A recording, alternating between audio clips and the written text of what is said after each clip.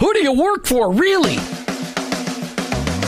Each one of us has a calling. Have you heard this before? Your workplace is your mission field, wherever that may be. You either work for him or work against him, but you work for someone. Who do you really work for? Is it your clients, your boss, your family, yourself, or your Lord? This isn't a trick question. There is a right answer. You're either all in or all out. Are you for him? I am. In fact, I work for him. Hey, Jim, who do you work for? I work for him. I work for Jesus Christ. I want to be your hands. I want to be your feet. Let me introduce you to the host of the I Work For Him show, Jim Brangenberg. Welcome. You've tuned into the I Work For Him radio show with your host, Jim Brangenberg. Take a minute and listen. I Work For Him, it's not a program that you sign up for. It's a mentality. It's a way of living. It's a permanent shift in your Christ-following paradigm. It's a revolution that's happening in the workplace, and it's about bringing the kingdom of God into places where the kingdom is ignored. Keep in mind that your existence in your workplace, it's not by chance. It doesn't matter what you do or where you do it.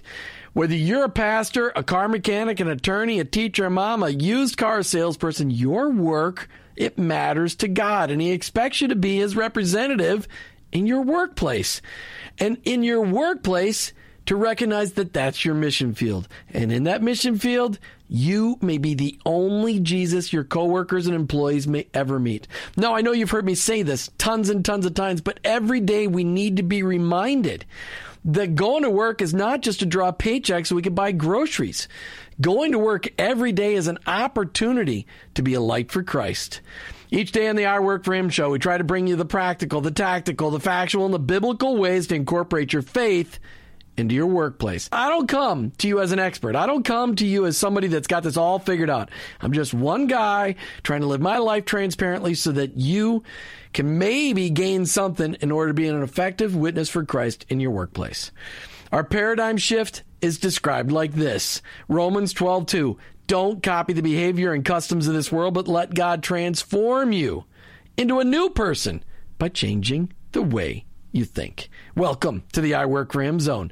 I hope you're never the same. Every day on the I Work For Him show, it is our desire to challenge the way you think about your faith and work and how they're related.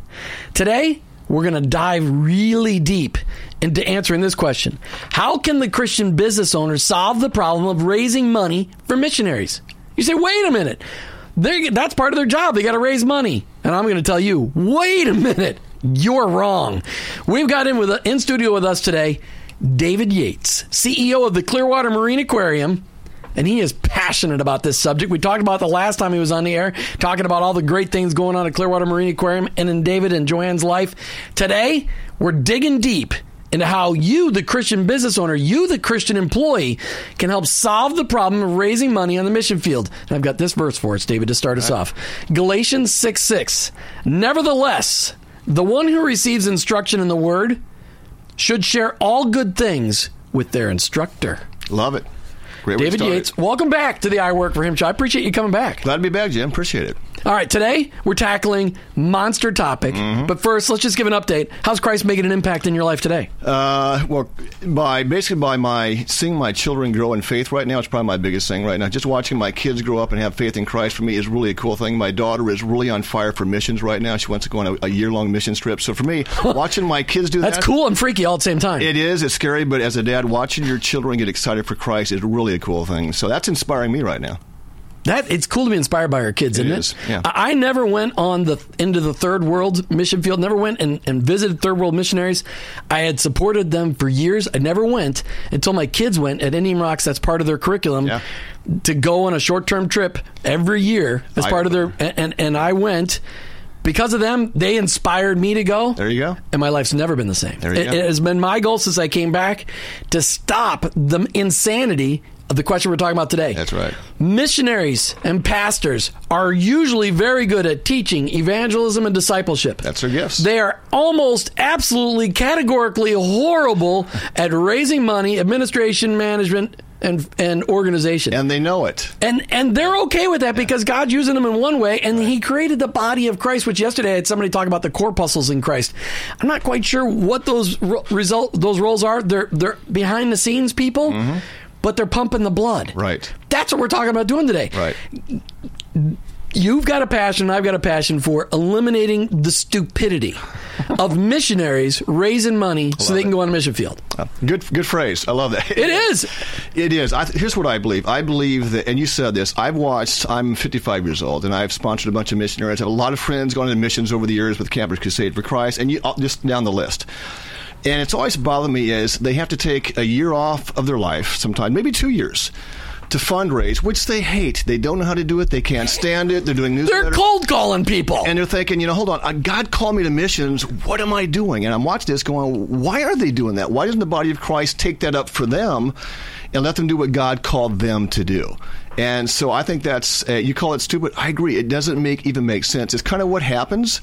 So when I help people, one thing I do is I literally say, by the way, I'm going to give you a check. Don't worry about spending any time soliciting me. Right. I love you. I'm going to give you a check. If you want to send me an email once a year, twice a year, that's fine. But don't worry about soliciting me. I'm going to help you and move on to the next one. But I just hate to see them spend so much time. And when they get in the field, the same thing. They're doing newsletters, which are okay. But it takes up so much time. And it's a burden they just shouldn't. When you're 25 years old and you have a call to minister the gospel in Asia or India, wherever it is, you just don't like having to do that, and I don't think it should happen that way. Well, Martha and I support some local missionaries right here on the USF campus in Tampa, and that's what they had to do. They actually, two missionaries married each other. They were both called to go, preach the gospel to the kids on campus, and a campus that, of course, is hedonistic and all those other things. And their first year, they both, the woman of this couple, she made 10,000 phone calls. Oh, my goodness. Seriously? Wow. In order to raise her funds. And she cold called me. She cold called me.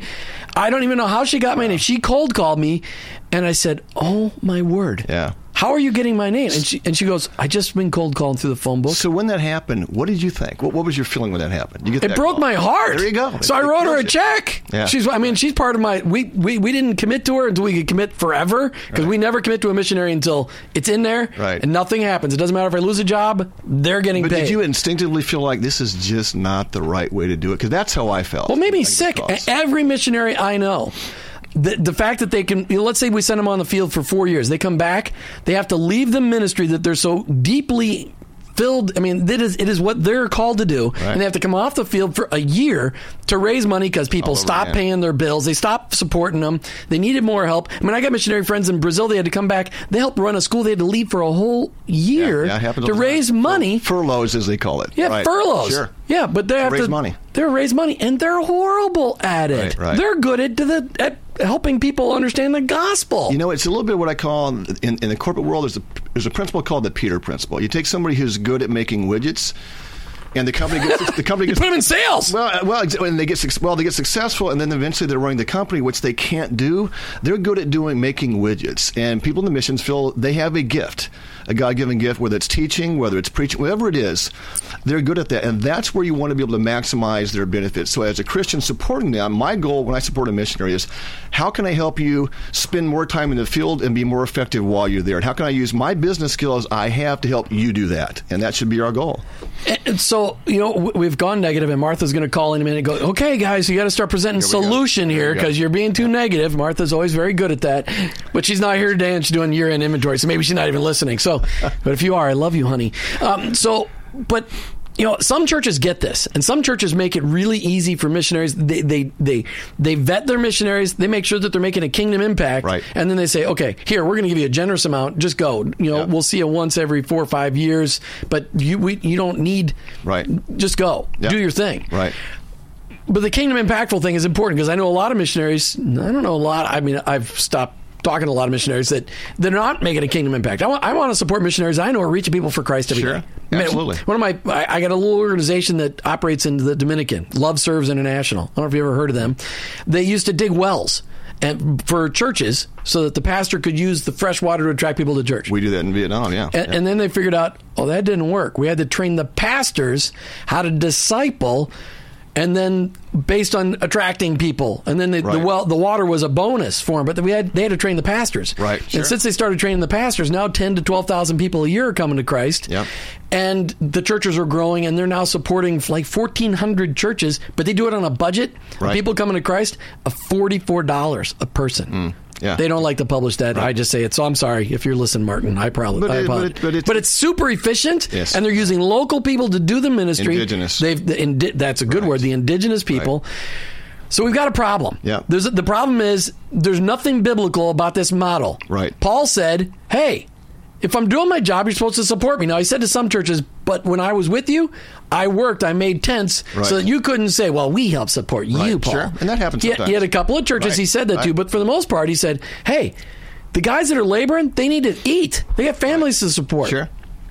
So how do we shift this paradigm? How do we solve this issue? Here's what I've practiced in my own life is this. I believe there's two steps that will solve a lot of the problems. First one is, and you mentioned this, I believe in supporting indigenous missions. I do work in Pakistan, Vietnam, Laos, Cambodia, Myanmar, Thailand, out in Southeast Asia. And we don't send people there. We find the churches and the pastors, the leaders there that simply need assistance. Whether that's they need Bible printing, they need Bible training, discipleship, whatever it is, we give them the tools that they need to empower them to reach their people in their country. And we do this for next to nothing. As compared to if I said to send 500 missionaries to Vietnam to equate 500 pastors there right now, it's impossible. So the cost... Well, yeah, because they won't even take an American into Vietnam. Plus, they don't know the culture, all those issues. So sometimes you do have to send somebody, but generally speaking, find indigenous pastors in ministry, support them, number one. Number two, here's what I like doing is, if the average person or business or church would go out and rather than supporting 25 different missionaries, or 50, whatever it is. And a lot of times we'll have 10 missionaries we support where it's maybe $50 a shot. Minimize that and get 5 or 10 or 15 or 20 of your friends and go out and support one missionary fully.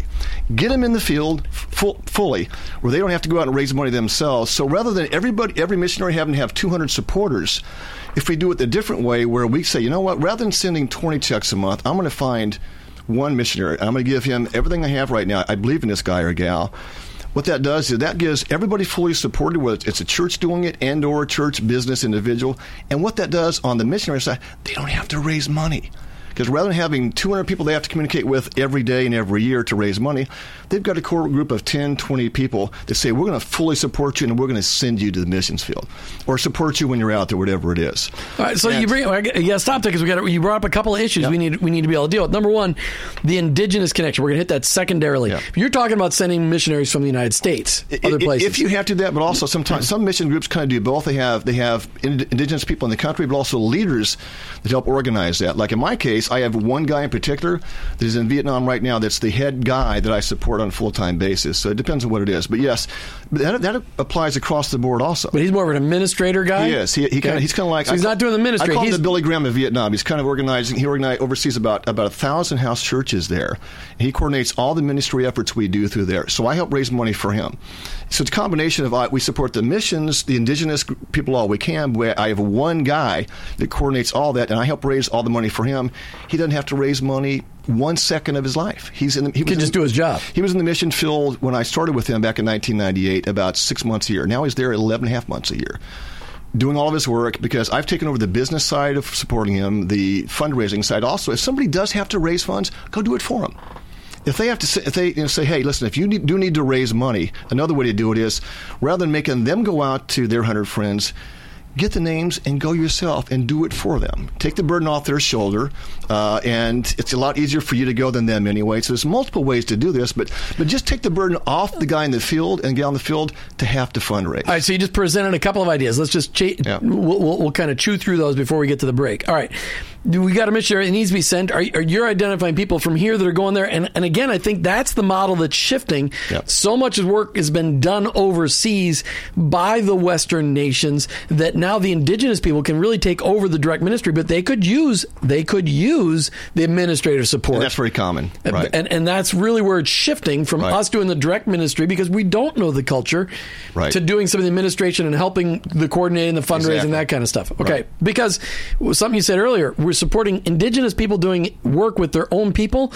For instance, you send a missionary from the United States for them to go live in a foreign country. They're still supporting a house here or children here or whatever. It may cost $100,000 because you got overhead with the sending organization, too. You almost have the U.S. cost of living still in this other country. Yeah. Somebody shifts there. Even though the cost of living there might be 1/100th of... Right. So like in our case, we're funding one guy, but we're getting almost 1,000 pastors we're working with through that one guy. So we're supporting one missionary in that sense. But with that, we get about 1,000 indigenous pastors working underneath him. He's coordinating in Vietnam.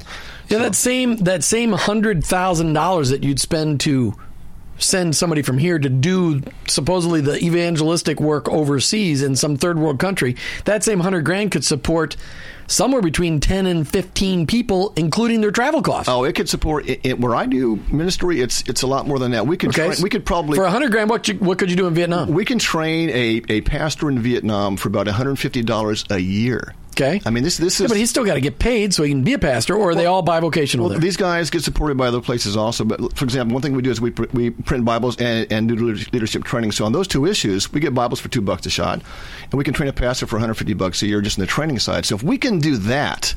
I'm just telling you that the amount of money we save, if I had to, go out and train 500 or 1,000 missionaries and send them to Vietnam, where it wouldn't work anyway because of the culture, but even if it did, the cost would be astronomical. So the key is to find the indigenous people and leaders that are responsible, that really are called to do God's work in their country, and come alongside them and support them. But they always need some help.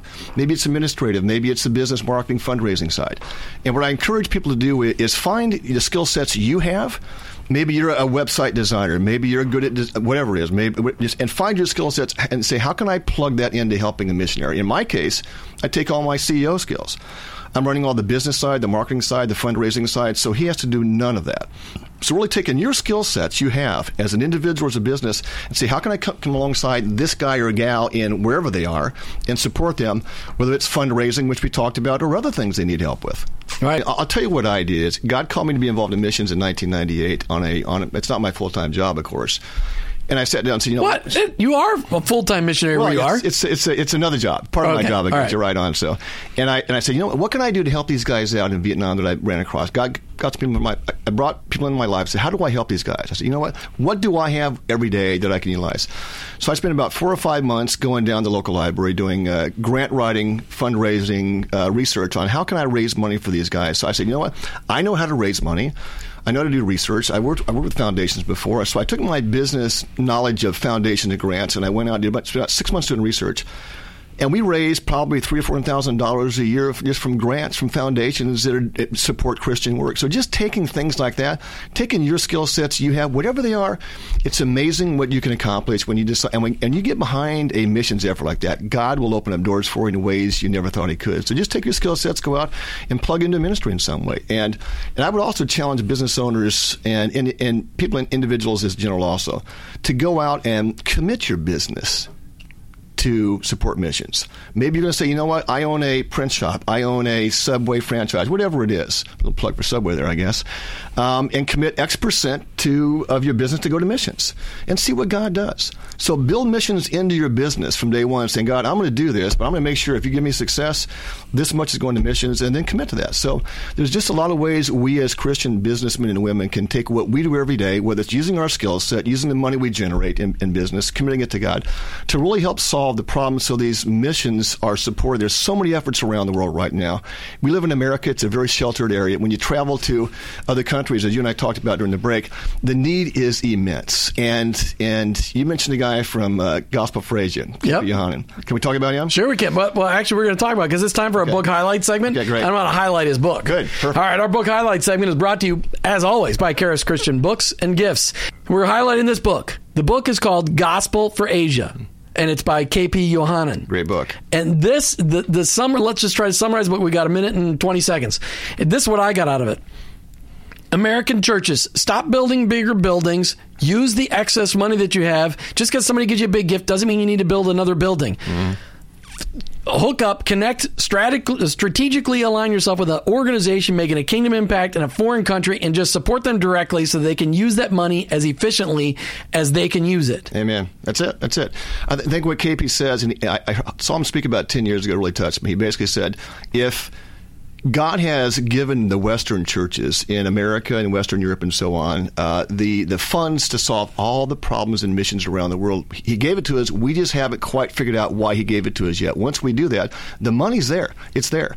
It's a matter of how we utilize the funds right now. His point is, rather than building a $50 million church, make it a $20 million church, and save the $30 million, go into missions somehow. So just don't forget the reason why God gave us wealth. It wasn't just for ourselves. And he was talking about how missionaries in India, because they're used to living on subsistence living, right, that you can have a pastor going and working full time for like $3,000 or $4,000 a year. That's right. As opposed to us sending somebody there that wouldn't be as effective and it costing $100,000 a year. So it's a fantastic book. I recommend you get it. You can go onto their website, gospelforasia.org, I think, but Gospel for Asia, just type it in. All right. Today, David Yates and I are tackling the subject of how can Christian business people solve the problem of raising money for missionaries. David, why are we even having this conversation? Because it's kind of, that everything's fine. They decide they're going to go on the mission field, they raise money, and they go. It'd be nice if that was that simple. It never is that the case. And the unfortunate thing is the solutions, I think, to be very simple, again, is support indigenous missions wherever you can. And those that have to be involved somehow full-time, help them raise the money. Do it for them. So it's sad because they get called and I've seen this happen so many times, Jim, where young people I know, they get this great calling in life, they're excited about going to the missions field or supporting whatever it is they're doing. And they hit this brick wall of, I don't know how to raise this money. Or I see indigenous pastors in Vietnam and in Pakistan that need very little funds to start a church, and they just don't have it. And I realize, 5 or 6 meals over here in America can help them start their church. I was just saying, yeah. Well, some people carry around a couple $100 in their wallet. Not everybody, but some people do that. A couple $100 bills can plant a church. Yeah, exactly right. In a third world country. And we're not saying this to make people feel guilty. No. But just to drive awareness of you. It's amazing the impact you can make yourself. And sometimes mission sounds like this big global effort. How do I get involved? Well, just pick one thing you can do yourself. And find a missions agency. Get involved with your church and say, here's the skill sets I have. Or here's the money I have. How can I help? And everybody can make an impact. So let's identify the issue. The issue, you didn't come out and say it. I'm just going to say it in the Jim Brangenberg blunt fashion. We are making missionaries do something they are not equipped to do. Right. It's broken. Correct. It's not biblical for missionaries to have to raise their own money. In fact, so we have epitomized stupid in the church asking missionaries to do something they're not good at. That's right. Missionaries and pastors are gifted at teaching, evangelism, and discipleship. That's how God equips them. So they're passionate about reaching people for Christ, for spreading the gospel. The rest of us are gifted in, as business people, certainly, at administration, finance, organization, and management. We're the people that can help the missionaries do what they do best. That's right. Let's stop asking our missionaries. I mean, no wonder they leave the field because they have to do something that's horrible. Imagine, first of all, most people in our society will never cold call. Right. And we're asking missionaries to cold call. Literally. I have been in sales since I was 8 years old. Knocking on doors is hard. It takes intestinal fortitude a lot. And what's even worse is having to call your uncle and your aunt sometimes because that's just uncomfortable. It's people that you know. But I think my point is, and you agree with it, is another way that we can help those that do have to raise funds for missions is it's easy to write the check every month and say, okay, hey, God bless you, go out and have a good, we'll support you, pray for you. And that's great to do that. But go the next step and say, how can I help you get prepared for whatever you're doing so I can take that off your shoulder? I've done that. I've seen the benefits of that. And I've seen the ministry effort that I work with on just mushroom after that took place. Free these people to do what God called them to do. Because some of these people literally spend half of their time raising money, doing newsletters so they can keep raising money, taking time off, furloughs, like you said. Take that burden off them and say, what, I'm going to help. If you need to raise money, I'm going to do it for you. And they got to take the time off to do something they're not really good at. Right. There's something that is absolutely agonizing for them to do. Correct. Leave what they're really effective at, what God has truly called them to do. And because they're ineffective at fundraising and they don't like to do it, they don't use their time as efficiently. And it drains their spirit. I've seen it. It sucks the life out of these people. One of the number one problems we have in missions today is obviously money. These guys, and eventually what happens is some of these people will do this, and some are trying to raise the money they can't. They leave. they will leave the ministry and the missions goal they had in their mind because they just can't raise the money, or they go 2 years, they're in the field, the money drops off. So the key is, how do we get behind them? Rather than just sending a $25 check in, which is great, sit down with one person and say, how can I help you in your missions effort to really get fully funded? What can I do? And then do the work for them. Because we have the skills. And imagine if somebody, you met this guy from Vietnam, and you've got the skills. You recognize right away, I'm a CEO. I know how to raise money. Certainly you're a CEO on a nonprofit, so you've had to do nothing but raise money. And then God gave you incredibly creative ideas. A couple of movies, motion picture hits, really. So you use the skills that God gave you to help bless a mission field. And like you said, you support a guy who supports 1,000 pastors administratively. Yeah. And growing. And there's... Try to do that in the United States. One guy supports 1,000. Can't do it anywhere. And not only that, forget the ministry side. If you have a business perspective, I'm a businessman also. A lot of guys look at it from a business... If I donate $100, I'm going to know how it's going to be used. From an ROI perspective, you can't get any better than that, to have that much impact. And I realized that I said, you know what, I'm going to back off. I'm going to change my mentality I've had my whole life. I'm going to support indigenous missions wherever I can, number one. And number two, when I do help raise money for individuals who have to be involved administratively, whatever it is overseeing that, I'm going to take that effort up for them so they can do that all the time. And I'm also going to raise more money for them. And what happened is... So that money to spend to actually do the work that they're doing. Well, they went from him raising money half his time and having almost no success to where I got him pretty much fully funded for himself. But also, the money we raise for the ministry efforts are astronomically higher because I knew how to go out and grant write. I knew how to fundraise for him.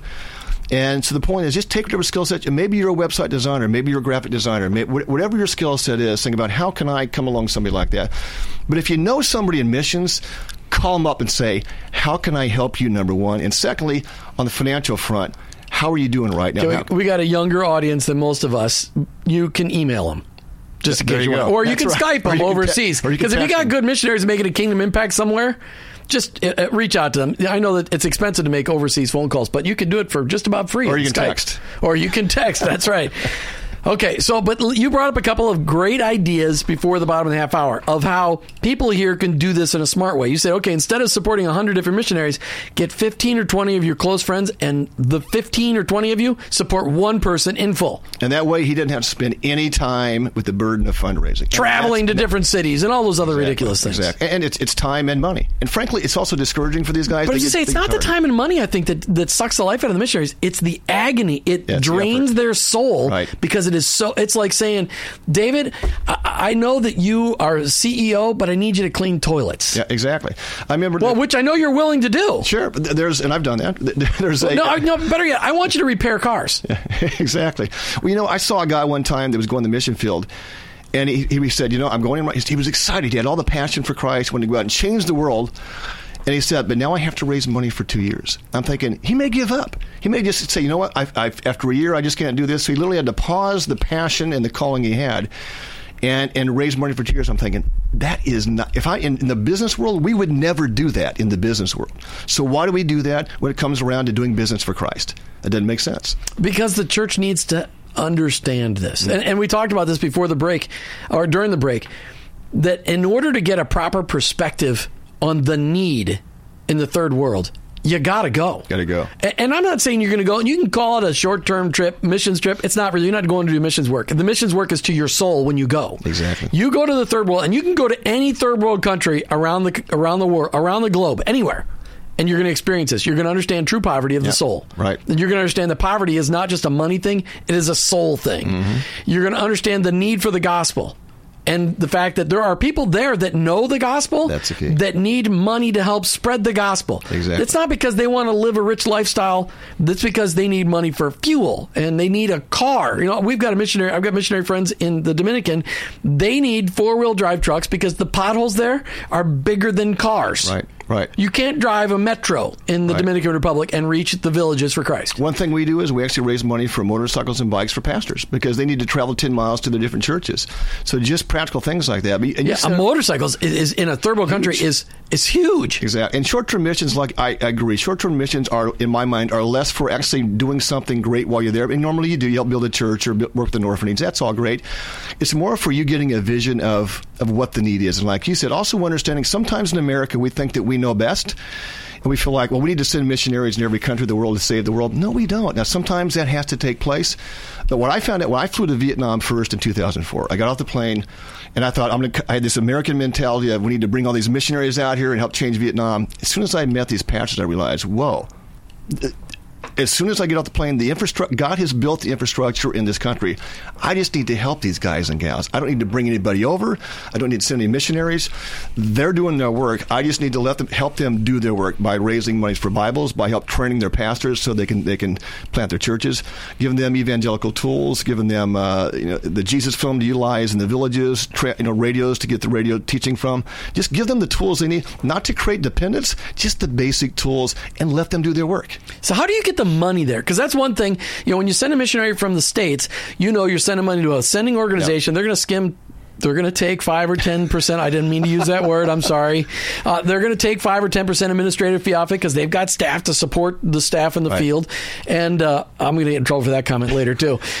So they take their portion, and then they find a way to wire it. They take care of all that. Yeah. But when you're dealing directly with an indigenous organization, an indigenous ministry organization in a third world country, that intimidates people here. How do you do it? Here's what you do is you always want to work through a credible organization. Everything I do, even though I have one individual I'm working with, is through a credible nonprofit 501c3. It's got to be either a church or an organization or an individual very well. But for example, a lot of money I raise comes through agencies that send it to us as a 501c3, and then we shift it to the field.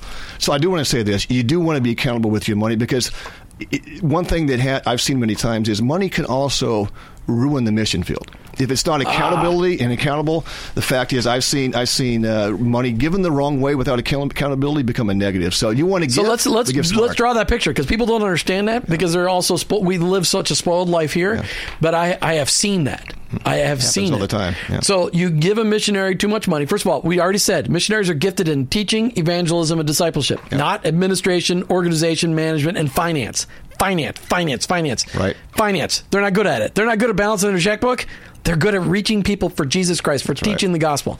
So you give them too much money, they don't know how to handle it, and all of a sudden they're mishandling money, they're spending too much here, they're spending too much there. They allow the allure of money to cause them to impact their lifestyle, and instead of it increasing their status of giving to the field, it starts increasing their status of living. You have to have... It twists them. I used to be a CPA, and I make sure everywhere I give, every ministry I support and get behind, has a very financial accountability system. You have to have that. It's for their best interest and also yours.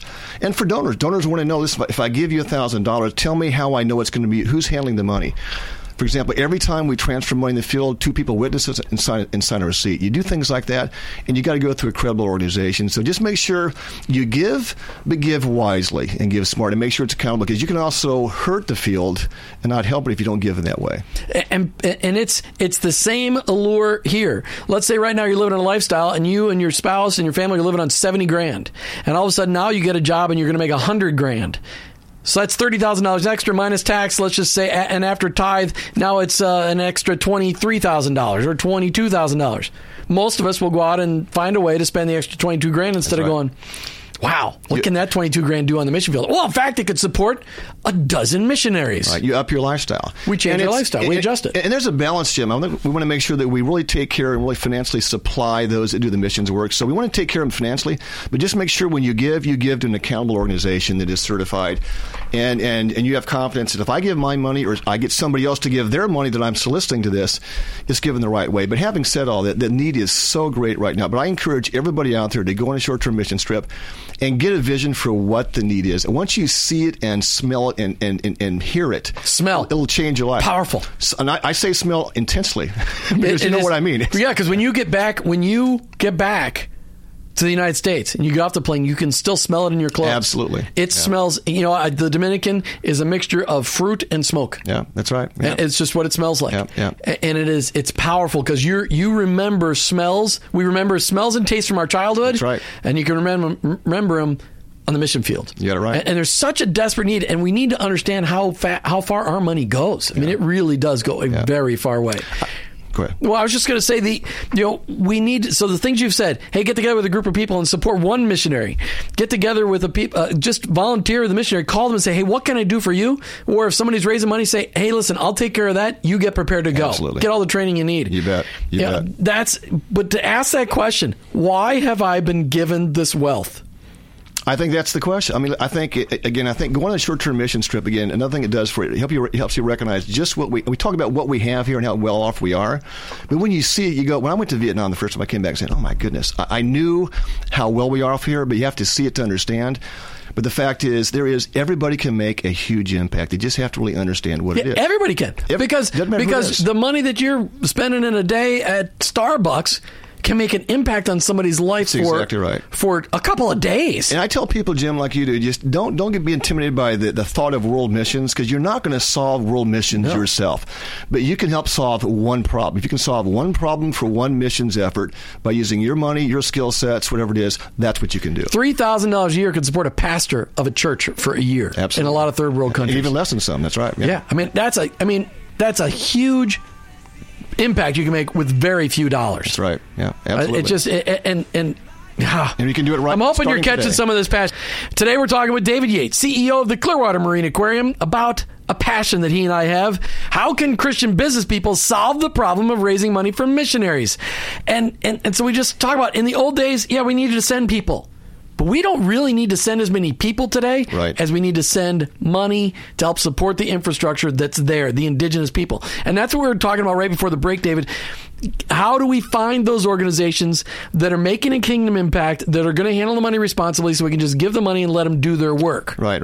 Well, there's a lot of credible groups out there. It depends on, I'm assuming most Christians have some groups they're aware of, anywhere from Campus Crusade to, we talk about Gospel for Asia. There's groups out there. I would encourage people to just pray about, what part of the world does God want you to be involved with? Or maybe maybe you've already met a missionary you can get involved with. Who has God put in your path right now today that you know? You can call up and say, you know what, I want to help you starting right now today. What can I do to help you? Whether it's raising money for you, myself. I have this skill set. I want to help you. So just start today with whoever God's put in front of your path. And there's hundreds, I'll tell you, there are thousands of missions groups right now. Thousands.